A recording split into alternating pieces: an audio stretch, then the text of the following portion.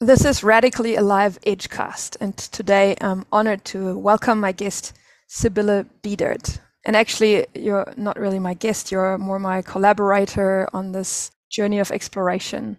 Welcome, Sybille.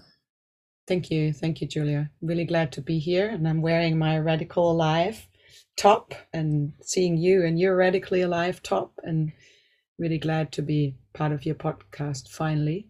By now it's become an edgecast. It's a specific type of communication. We're sort of in a conversation, sharing research, and I'm inviting you to this table, to this round table where there's actually no table, with an empty space in the middle, about what it means to be radically alive for you. And the specific interest I have to speak with you is that you and I created this title together. We came up with Radically Alive Women when we sat in the first edition of a women's gathering that we created, which was called Unapologetically Alive.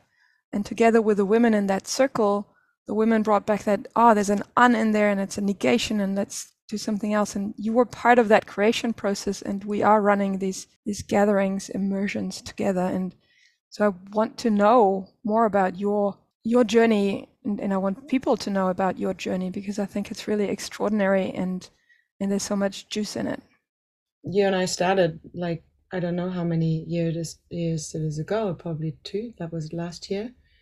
And I remember being in that circle and the clarity of what does it mean to be unapologetic, and going into the contrast of it. It means to be radically alive, and radically alive means to be transparent and honest and completely in connection with what's really going on, and letting that be visible, and having the clarity of what is going on for me means being in connection with how numb I am at the moment, how turned on I am with life. When am I not, and why am I not?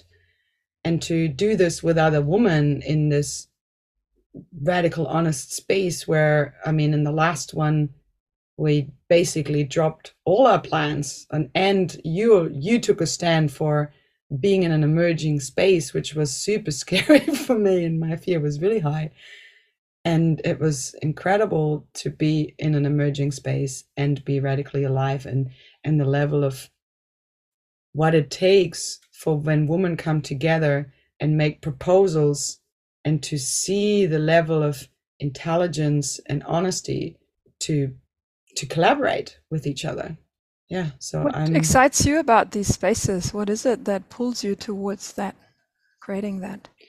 What brings me most alive in there is that when I create these spaces and I'm in these spaces, it has nothing to do with me anymore. It is really about what is possible when many people come together, like, for example, in the last 37 or 40 people, and all of them have the attention arriving in the space. So with a lot of centering right at the beginning, all of the attention is in the space, and it's tangible and an alive space. And the aliveness grows with every day. As more centering there's happening, as more aliveness comes in the space. And because there's no agenda of what needs to happen next,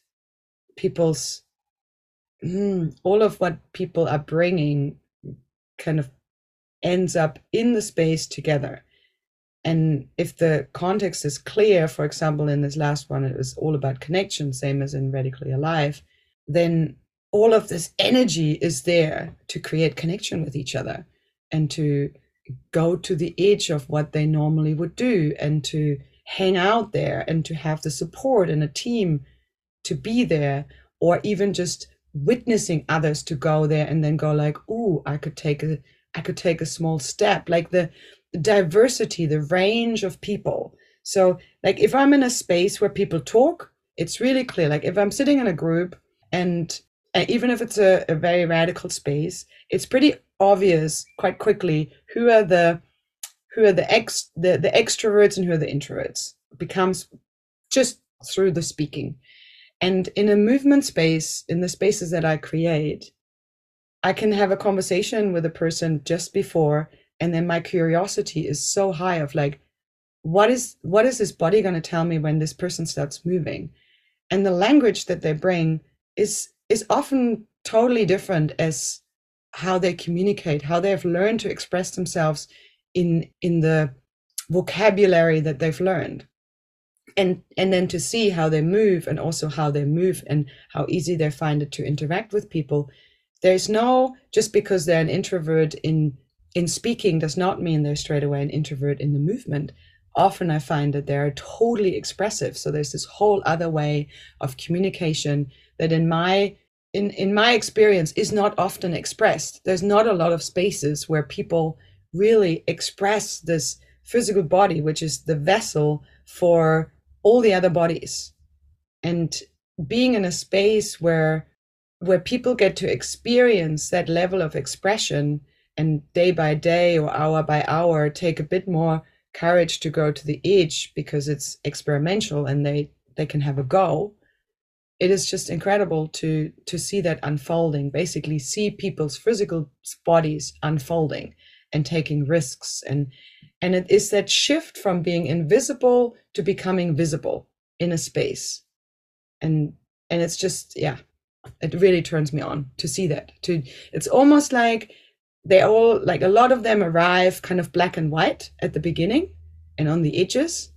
And quite quickly they start having more color in their aliveness.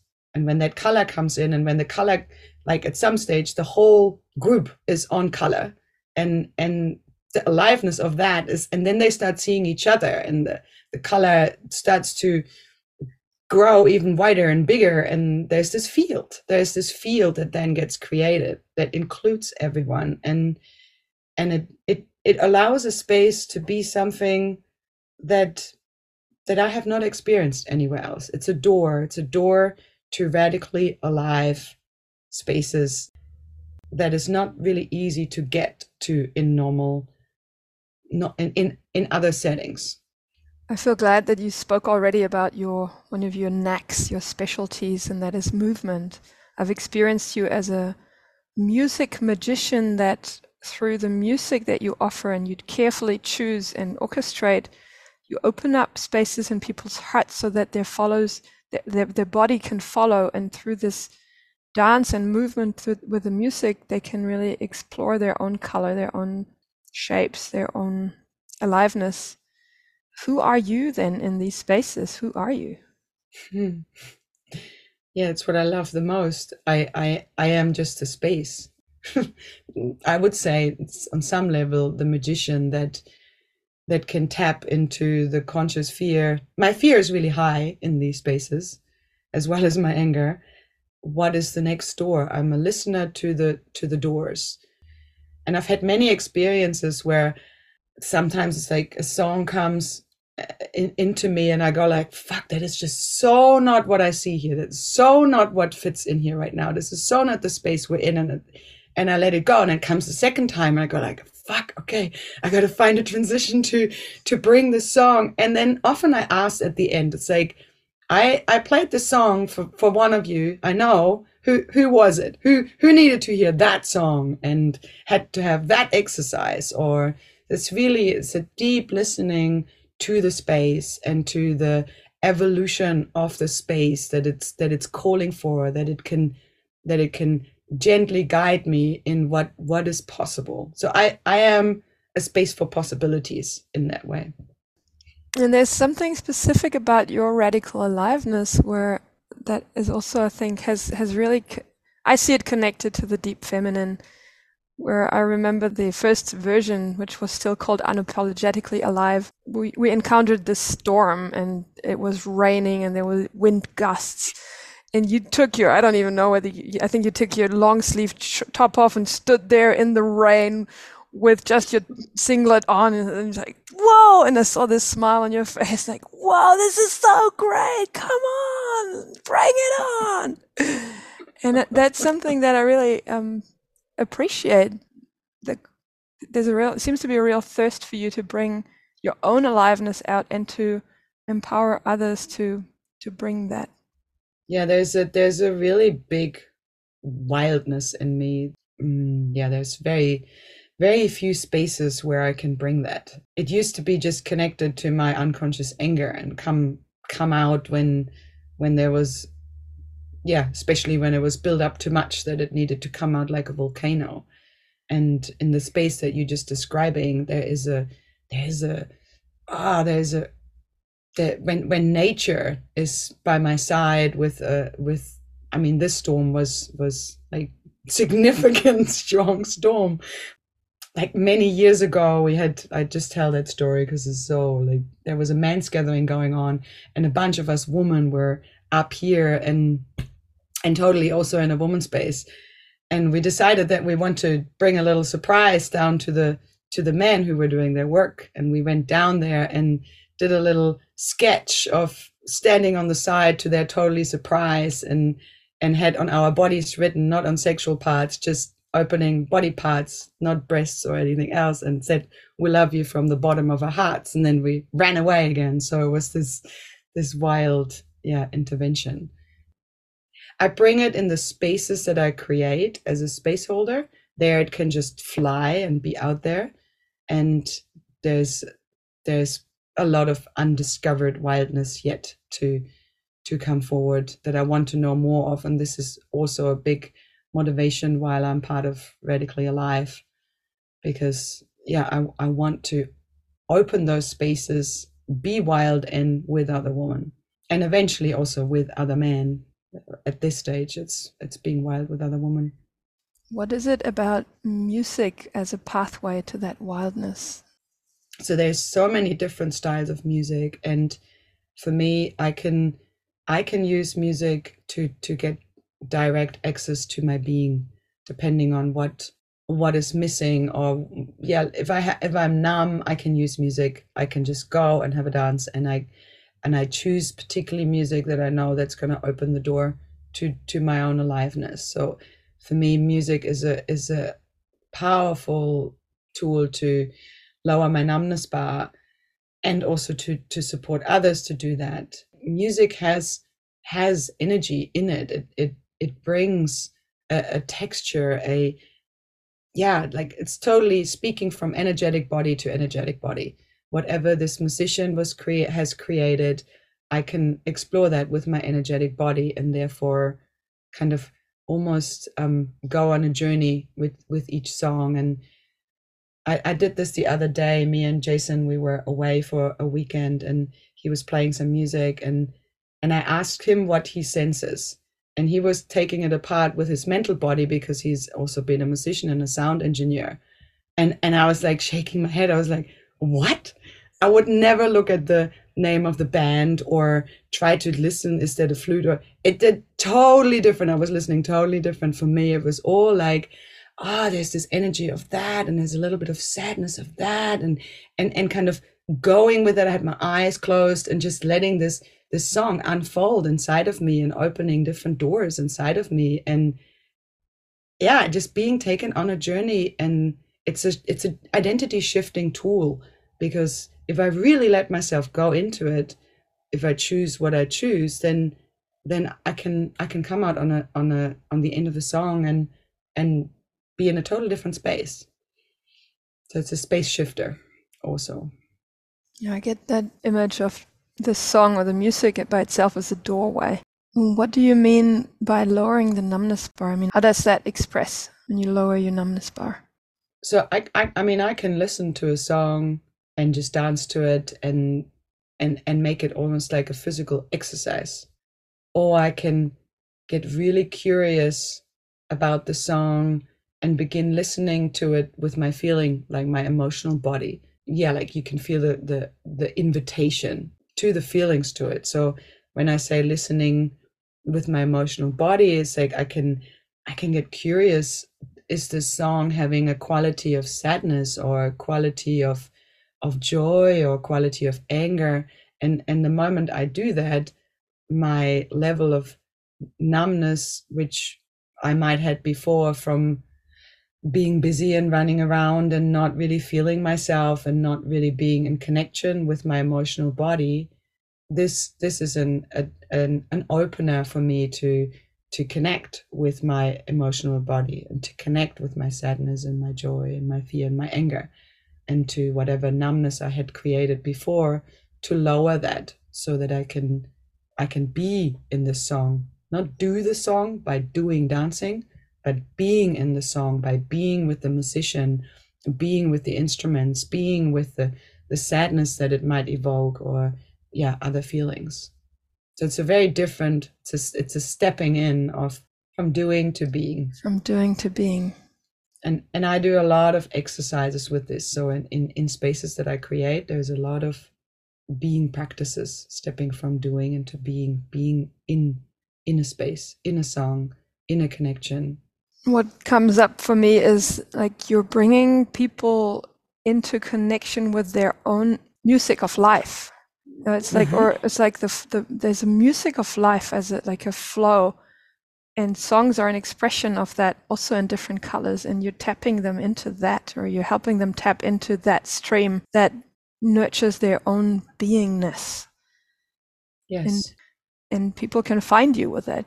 Your website is called Embodied Freedom, and I will post it in the notes. You offer these really beautiful group spaces for people to experience that, and with that component that I don't think anybody else does, that with that component of really bringing it together with the emotional body to unstuck these emotions and get in the flow of life with the feelings. Can you say more about that? I think that's what you say when you say doing to being. This work has basically unfolded and is my own research through my own necessity of my own healing. So I was originally, I'm trained as an open floor teacher, which is it's a long journey from growing from 5 rhythms into open floor, and I did the training of open floor. And then I had a marriage breakup. So I had an end of my marriage, my family, and my own emotional, like I was really, really, really struggling. Like I had a really hard time. And in that time, I totally dived into possibility management to support myself and to keep going. And before I knew it, these powerful tools of feelings work started to naturally, through me, because I was doing so much of it, started to find their ways into my workshops and into my offerings. And over time now is like in the forefront of what I'm bringing. And open floor is like the car that drives, because there's a lot of things that come together in open floor and possibility management in the modality, a lot of matching up. As soon as a person starts moving their bodies, especially when they don't normally move and dance, those become very obvious. They're going straight away into what we call in PM a liquid state. So in a state that is highly unfamiliar and where a lot of change can happen. So we go there so quickly with movement.